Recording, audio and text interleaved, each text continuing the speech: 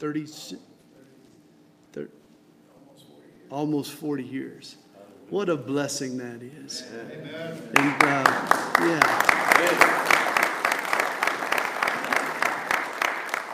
Charlie, we appreciate your faithfulness. And to have James by his side for all those years, that's pretty amazing too. And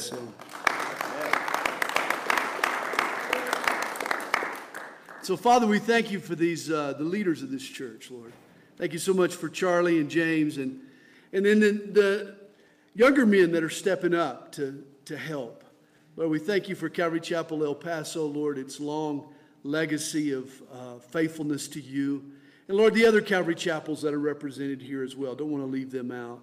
We thank you for their faithfulness here in West Texas, New Mexico. Lord, I just pray that they'll continue to keep their nose to the grindstone, continue to keep their hand to the plow and not look back. We thank you, Lord, for what you're doing. Lord, the Jesus movement is still moving. And we thank you for what you're doing all over across the country and especially in this area. We pray you'll continue to work in and through these churches in the days ahead. And Lord, I know that the backbone of each church represented here are the men. As the men go, so go the church. And so I pray that you would put a holy fire in us, Lord, to live for you in these last days. But we love you and ask for your blessing on our time this next session. We pray it in Jesus' name. Amen. 1 Thessalonians chapter 4, beginning in verse 13, Paul writes these words, "But I do not want you to be ignorant, brethren, concerning those who have fallen asleep, lest you sorrow as others who have no hope. For if we believe that Jesus died and rose again, even so God will bring with him those who sleep in Jesus. For this we say to you by the word of the Lord, that we who are alive and remain until the coming of the Lord will by no means precede those who are asleep. For the Lord himself will descend from heaven with a shout, with the voice of an archangel, and with the trumpet of God. And the dead in Christ will rise first. Then we who are alive and remain shall be caught up together with them in the clouds to meet the Lord in the air. And thus we shall always be with the Lord. Therefore, comfort one another with these words." Several years ago, quite a media stir was created by a doomsday prophet named Harold Camping when he predicted that Jesus would return for his church on May the 21st, 2011, and those who were left behind would be plunged into great tribulation. In fact, Camping's organization spent $100 million on billboards, warning people to sell their belongings and to prepare for the coming apocalypse. Of course, May the 21st, 2011 came and went. Jesus didn't return, and his church remained earthbound. But that didn't deter Harold Camping. His reaction was to recalibrate. Camping claimed that his math was off. The real date was October the 21st. But of course, on October the 22nd, once again, Harold Camping had been proven wrong. Actually, over the course of his ministry, Camping set a date for the rapture on 13 separate occasions. He was an incurable date setter. As they say, even a broken clock is right twice a day. But Harold Camping was 0 for 13. That's not batting too good. If the man proved anything, it was that he was a false prophet. Of course, what Camping did, what he did succeed in doing, was to provide fodder for skeptics and for late-night talk show hosts. They mocked him and the idea of a rapture. Days after October 21st came and went, David Letterman had his top 10 Harold Camping excuses. Time magazine named Camping one of its top 10 most popular costumes for Halloween. One blogger wrote, "October 21st, day for jokes not judgment. Sadly, all Christians end up with a black eye whenever a knucklehead sets a date for the rapture. Any biblically literate person should have known that Harold Camping was off his rocker. For as I quoted earlier, Mark 13, verse 32, there, none other than our Lord Jesus, speaking of his coming, told his disciples, of that day and hour no one knows, not even the angels in heaven, nor the Son, but only the Father. Not even Jesus himself, while on earth, knew the exact day of his return. Evidently, all date setters presume to know more than Jesus. I like the billboard that appeared right after the Camping debacle. It read, "That was awkward." Hey, before you talk about Jesus' return, why don't you pay attention to what Jesus said? That sounds like a good first step. The date that Harold Camping should have been concerned about was December the 15th, 2013. That's the date a man died and met Jesus face to face, and he had to answer for the deception that he had orchestrated. That would have been quite a meeting to attend. And yet Harold Camping wasn't the first person to predict a date for the rapture and the coming judgment. Church history is full of similar culprits. Tragically, you can go all the way back to the early church, to the 2nd century AD, to find ignorant people making the same kind of arrogant mistakes. You know, it's interesting how our text begins here in 1 Thessalonians chapter 4, verse 13. But I do not want you to be ignorant, brethren. I mean, throughout Paul's letters, there are 4 subjects of which he encourages us not to be ignorant. Romans 11, verse 25, tells us that Paul doesn't want us to be ignorant of God's plan for the Jews. 1 Corinthians 12, verse 1 reads, now concerning spiritual gifts, I do not want you to be ignorant. 2 Corinthians chapter 1, verse 8 exhorts us not to be ignorant of the role of suffering in the life of a believer. And here, we're told not to be ignorant of the rapture. Don't be ill-informed about God's plan for Israel, spiritual gifts, the redeeming role of suffering, and the rapture. And yet, isn't it amazing that 2,000 years later, there is more ignorance over those 4 doctrines than any other in the New Testament? That's why I've entitled this study, What's Up with the Rapture? For despite the bad PR and the media's sacrilegious scoffing and all the other ridicule that's been heaped on the doctrine of the rapture down through the centuries, this is still a real event spoken of in Scripture. And whether we accept it or not, it's going to happen. One day, Jesus is coming back to airlift his church from planet Earth. The key passages that deal with the rapture include 1 Corinthians 15, Revelation 3 and 4, Luke 17, John 14, Isaiah 26, verses 20 and 21. But the most direct teaching on this subject is 1 Thessalonians chapter 4. When you study 1 Thessalonians, you notice each of the chapters ends with a reference to the end of the age and to the coming of Jesus. Apparently, even in the first century, at the time of its writing, this was a hot topic.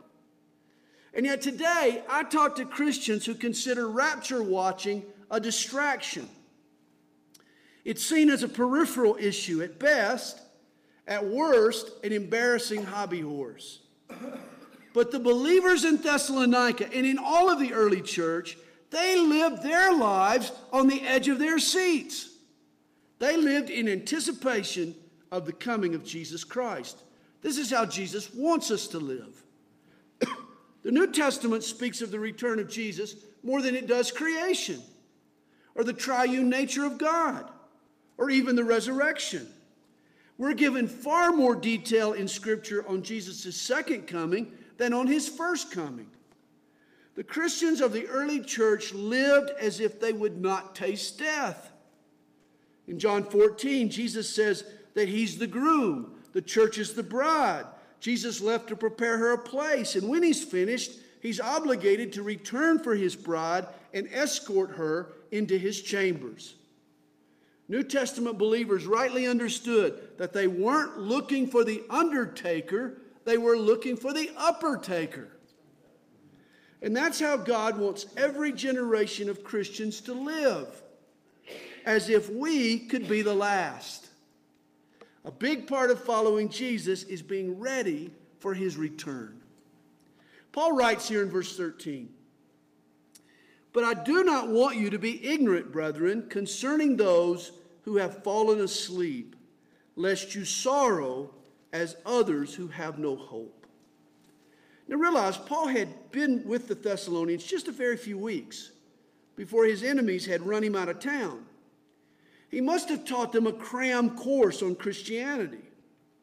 But there's only so much that a new believer can digest in a short period of time. There were vital, strategic beliefs and doctrines that Paul didn't have time to develop. And thus, when he sends Timothy back to Thessalonica, he inquires about the church's spiritual welfare.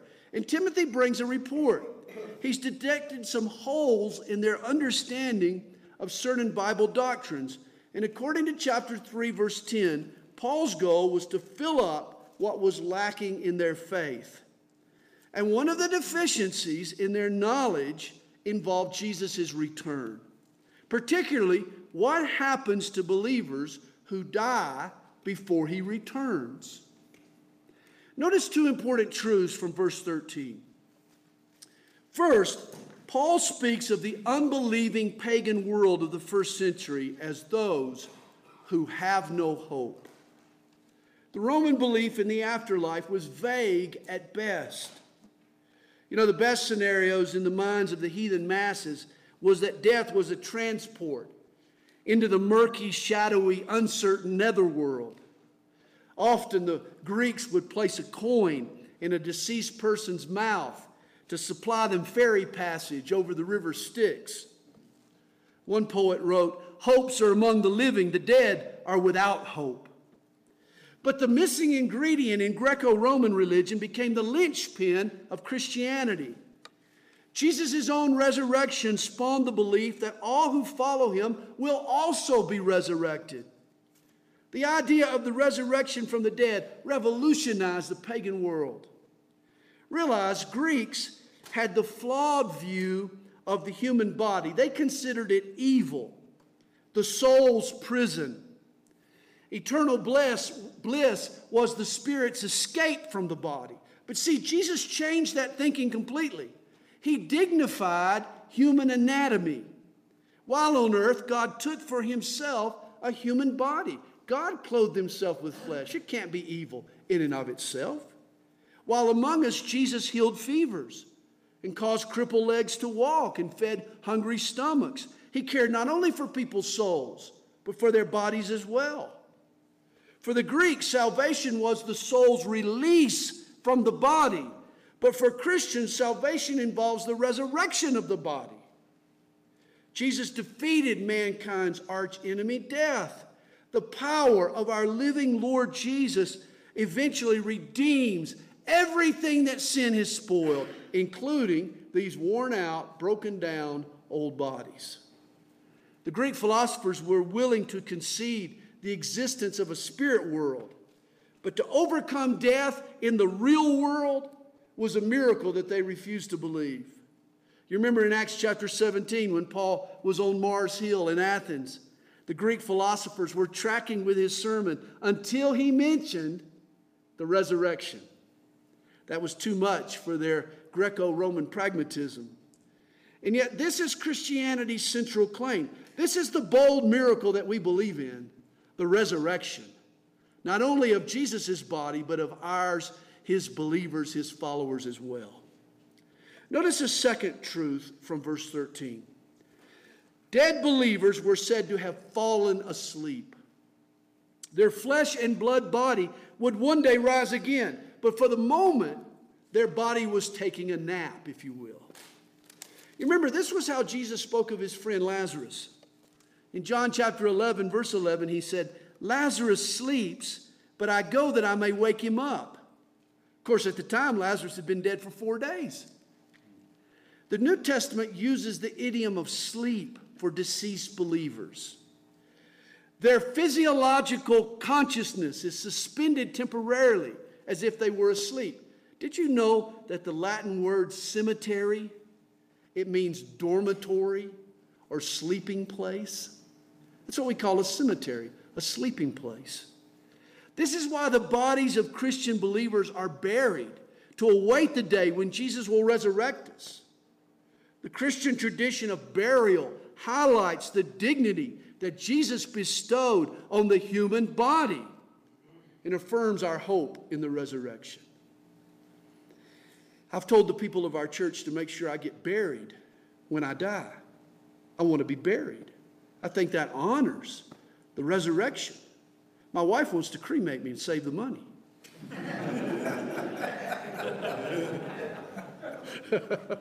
She says, you're not going to worry about it when you're gone. I'm just going to have you cremated. I've told the elders of our church to make sure I get buried.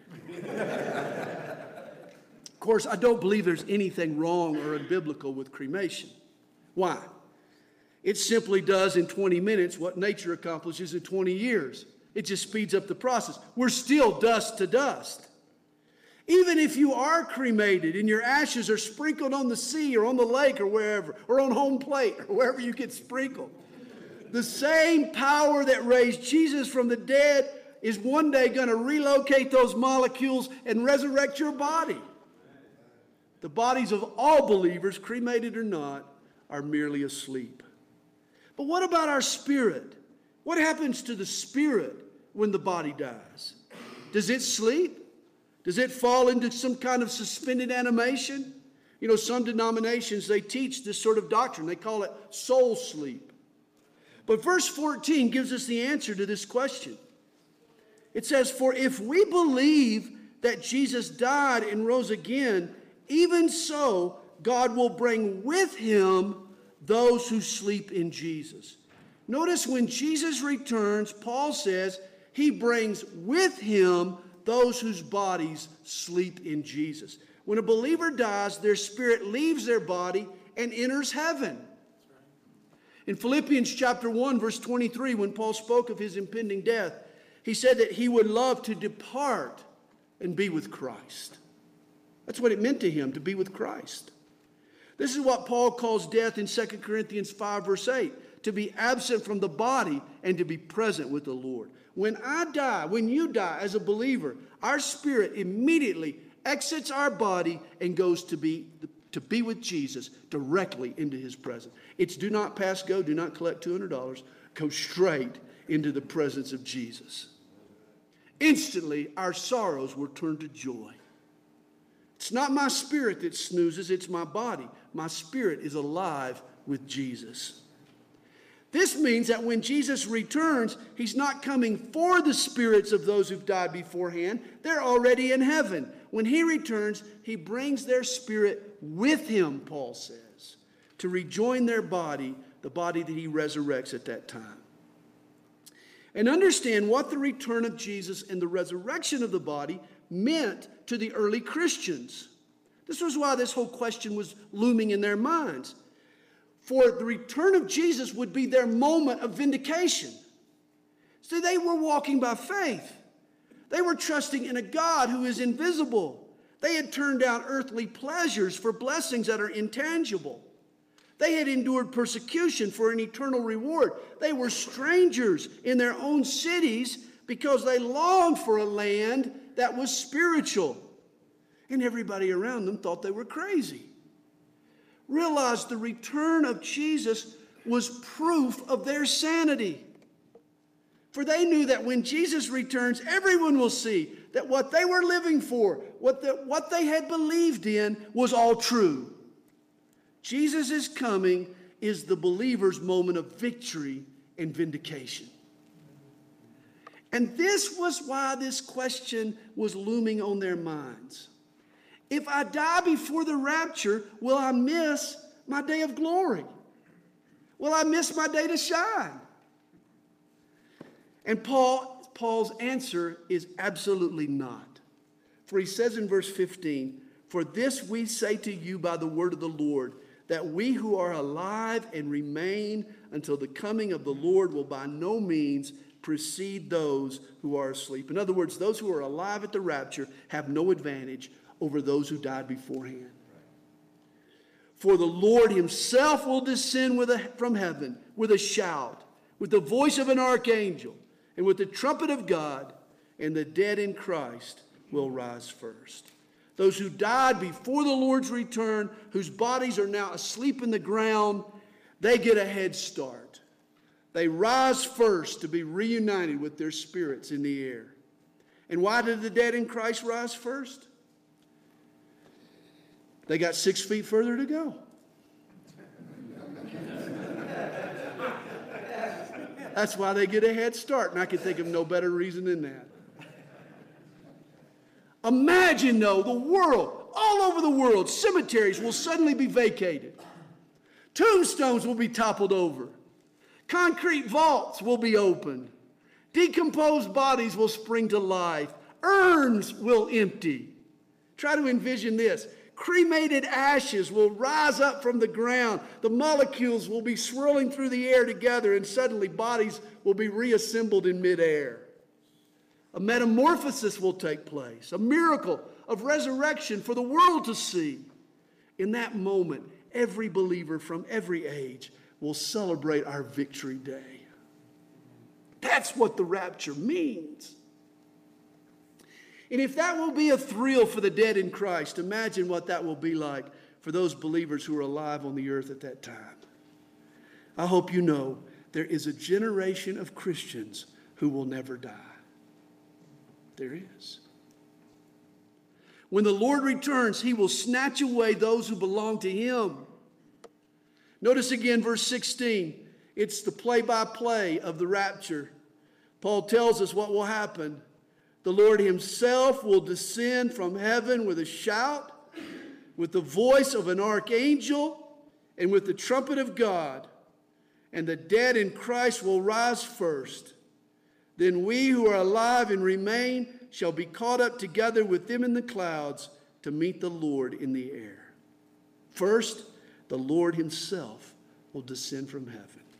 Not a representative, not a chauffeur, not a personal aide. The Lord himself will come back to earth and take us home. He will descend himself. According to John 14, Jesus left earth to prepare for us our eternal digs. He's been working on our mansion for 2,000 years. What a place it must be. And he personally is going to return to bring us home. Second, Paul says that Jesus descends with a shout. The word translated shout is a military term. It means to bark an order, like a drill sergeant barking at the troops. Wow, how about that? My watch is wrong, it's not forward. This could be the day. Like a drill sergeant barking at his troops, like a quarterback on the line of scrimmage. 898, Blue 45, Omaha. That's Peyton Manning, Omaha. Hood. That was going back in. I wasn't sure I still had it, but I think I do.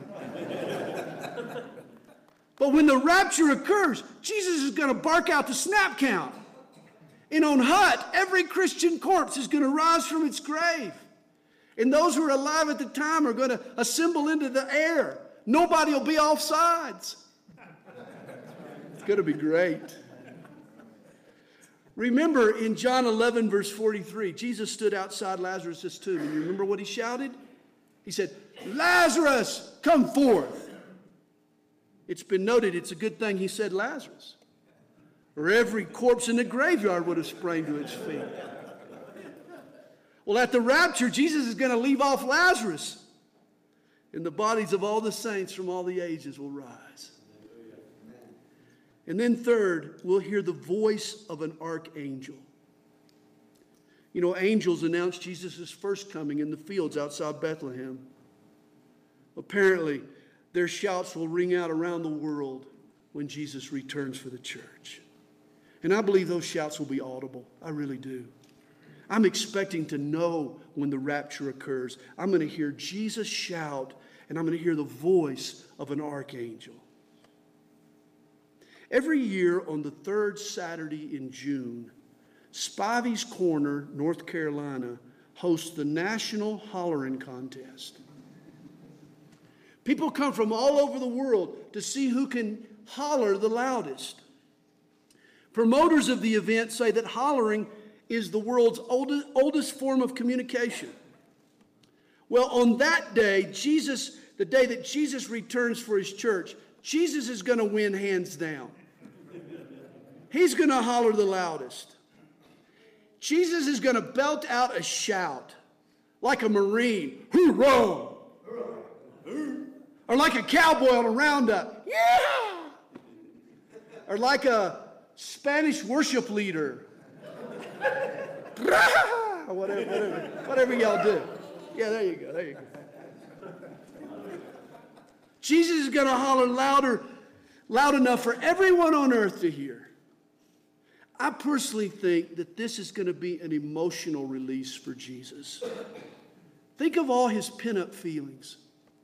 Think of all the pent-up feelings that Jesus must have that he's yet to vent. The Savior loved you enough to die for you, and yet he hasn't had a chance to tell you face to face. I think when he gets the order to fetch his bride, he's going to come hollering. Today, Christians are guided by the still small voice of the Holy Spirit. But when we leave this world to go home, it'll be to a shout with the voice of the archangel. And with the trumpet of God.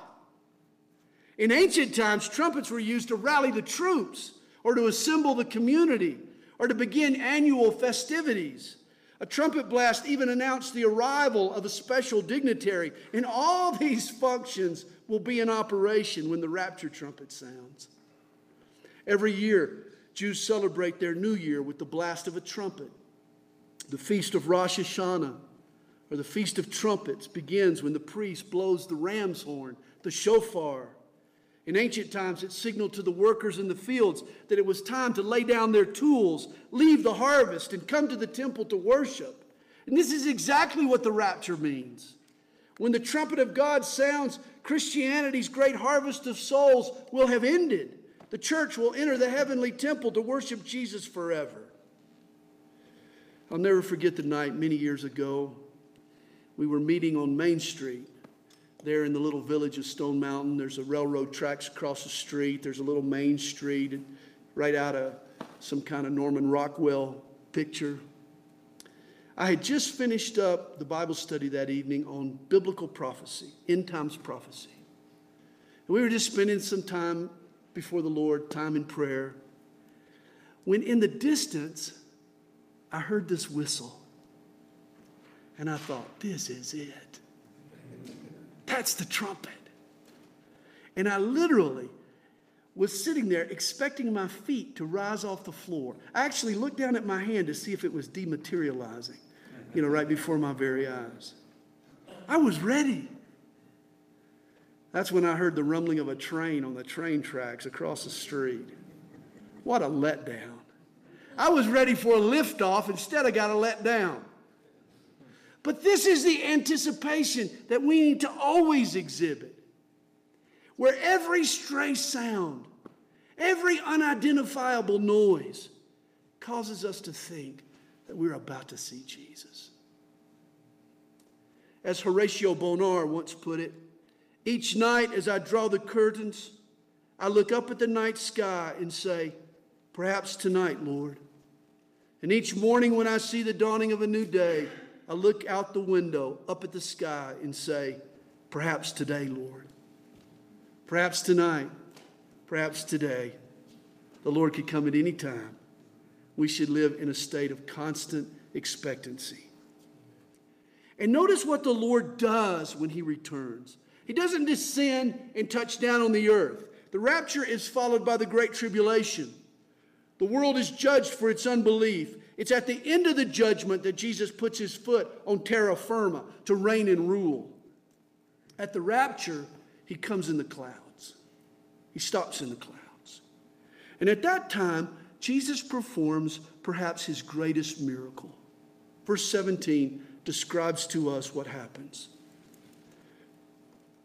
Then we who are alive and remain shall be caught up together with them in the clouds to meet the Lord in the air. The Greek word translated caught up is the word harpazo. Now, some skeptics like to point out that the word rapture isn't even in the Bible. And that's true unless you're reading a Latin Bible. In Latin, harpazo gets translated raptus.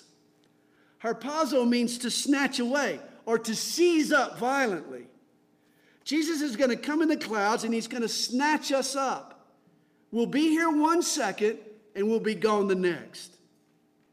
Have you ever seen a hesitating yo-yo? You ever thrown the yo-yo down and let it hesitate on the end of the string? How do you pull it up? One little yank of the finger. It pops back up to your hand. Well, Jesus is going to return in the clouds and he's going to yank up all us yo-yos. Right there on the spot. Just one little yank of his finger. We're going to yank up us yo-yos. Or perhaps you've played jacks. You bounce a rubber ball and you see how many jacks you can pick up before the ball lands again. You snatch up off the floor. Well, Jesus is also going to play jacks. He's going to snatch up all the jacks and all the Jills and all the Sues and all the Sals. It's going to be the invasion of the body snatcher. You know, I used to think that the rapture would be like a slow liftoff. You know, that we would rise a few inches off the ground and then we'd start sailing past treetops and birds and dodging airplanes and, you know, going through the clouds and all. But I no longer believe that's how it's going to happen. 1 Corinthians 15 tells us, we shall not all sleep, but we shall all be changed. In a moment, in the twinkling of an eye, at the last trump. For the trumpet will sound, and the dead will be raised incorruptible, and we shall be changed. For this corruptible must put on incorruption, and this mortal must put on immortality. Notice it happens in the twinkling of an eye. We are snatched up and transformed in a nanosecond. And how fast is a twinkle? Well, scientists compute that the shutter speed of the human eye is 1/50th of a second. But that's a blink. Jesus transforms us in a mere twinkle. The rapture is going to make the drive-thru at McDonald's feel like eternity. I mean, Star Trek may have been right. Beam me up, Jesus. I think we'll dematerialize and then we'll reappear in heaven, in the clouds, inhabiting perfect, glorified bodies. Reminds me of the old country fella who lived out on the farm. Never really made it into the big city until one day he decided he and his wife needed to go and visit. His wife wanted to go shopping at the new mall. Well, the old farmer, he dropped his wife off at the mall while he and his son, they went in to check into the hotel. Well, in the lobby, he saw this huge metal box. He had no idea it was the elevator, but he was so impressed by its size, he wondered what purpose it served. Well, soon, this older lady, this older female, elderly lady, she walked through the door into the box. Well, the door shut behind her. A few minutes later, the doors opened again, and out walked this young, beautiful blonde. Well, with a gleam in his eye, the old man turned to his son and shouted, "Boy, you wait right here. I'm going to go get your mother and run her through that thing."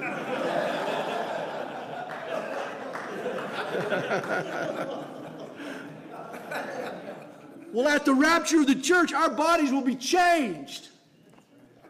We'll be the envy of the most skilled plastic surgeons. Our bodies will have entirely new molecular structure. They'll be the same body in appearance, but they'll be new, transformed, uncontaminated by sin. No longer will our bodies be subject to disease or limited by time and space.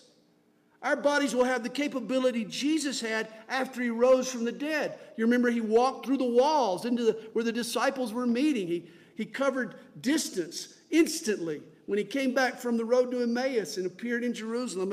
I mean, these are the bodies we're going to have. These corruptible bodies will put on incorruptibility.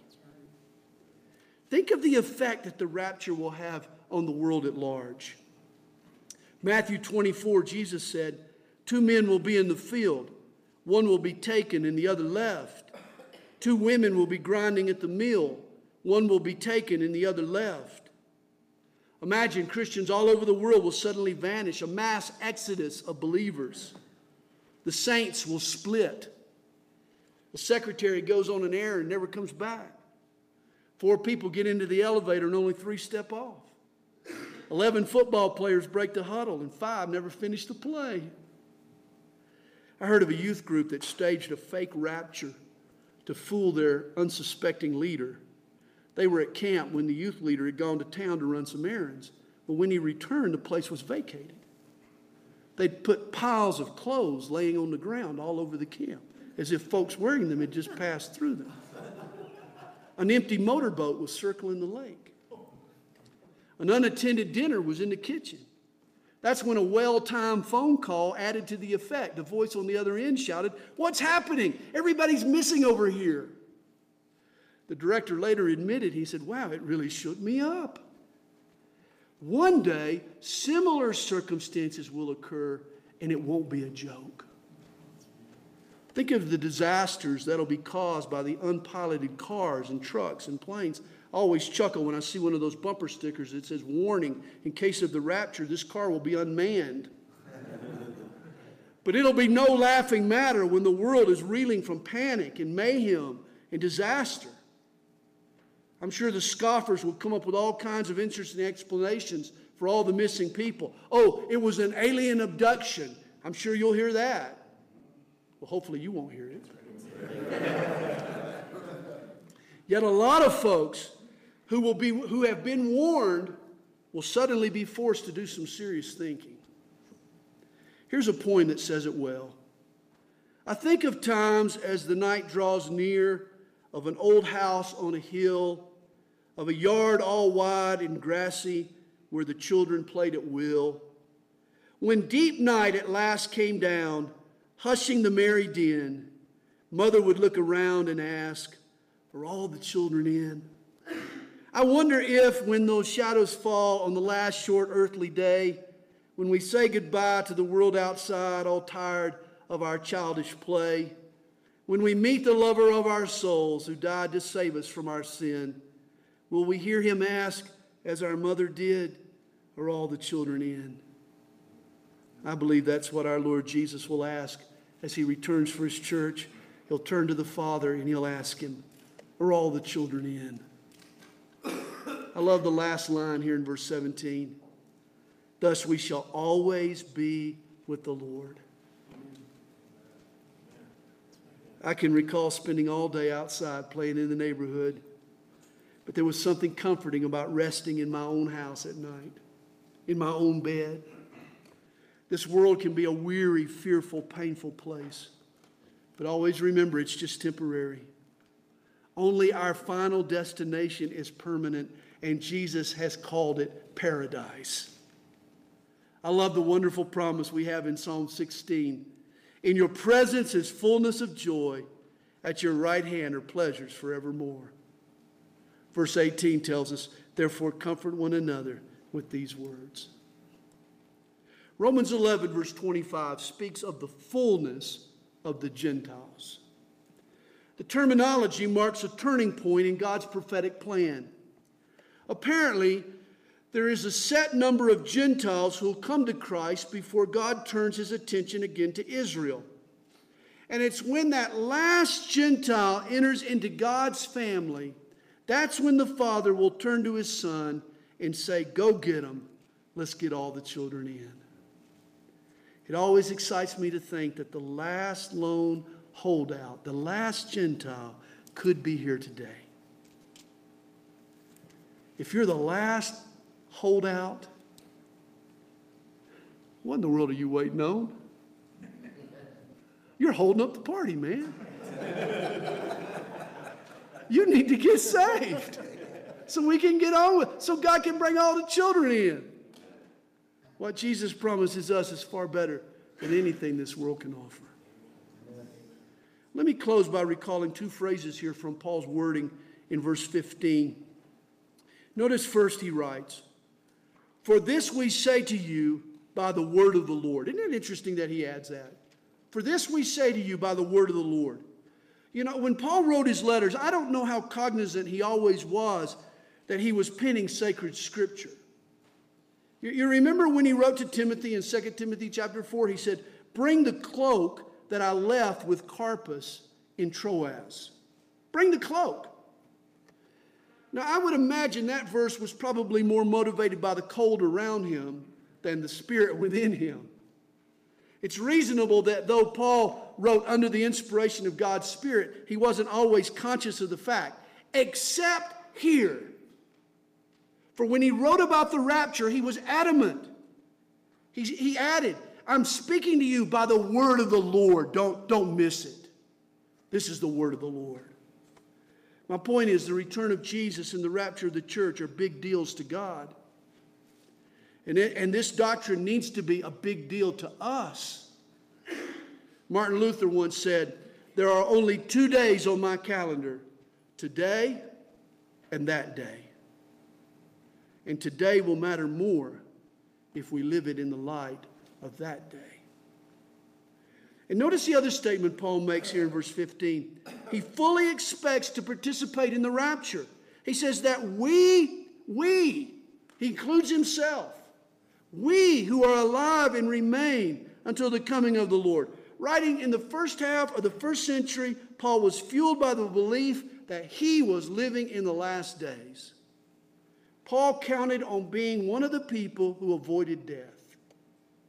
Some folks might claim that Paul was duped or that he played the fool. That couldn't be further from the truth. It was God's intention for Paul to live as if his day was the last day, just as it is God's desire for us to do the same. Understand, what made Harold Camping a false prophet wasn't believing in the rapture. It wasn't getting excited about the rapture or believing that he would experience the rapture. He was unbiblical because he claimed to know more than Jesus did and set a date. To live a successful Christian life, we need to live every single minute of every day in anticipation of our Lord's return. For it is this expectation that breeds godliness. I've met Christians who were apathetic and blasé about the rapture, as if they were afraid to get their hopes up. We better get our hopes up. It's hope that helps. How can you live without hope? 1 John 3 verse 3 speaks of seeing Jesus and concludes, "Everyone who has this hope in him purifies himself, just as he is pure." The rapture is a purifying hope. What if my mother-in-law told me that she was going to drop by my house sometime next Saturday? That would be cruel and unusual punishment. That would be awful. I'd be thinking, give me an exact time so I can be ready for you and then get on with the stuff I really want to do. But to just tell me sometime next Saturday, that forces me to not only clean up my house, but to keep it spick and span all day long. The mere possibility that my mother-in-law could arrive any minute keeps me on my toes all day.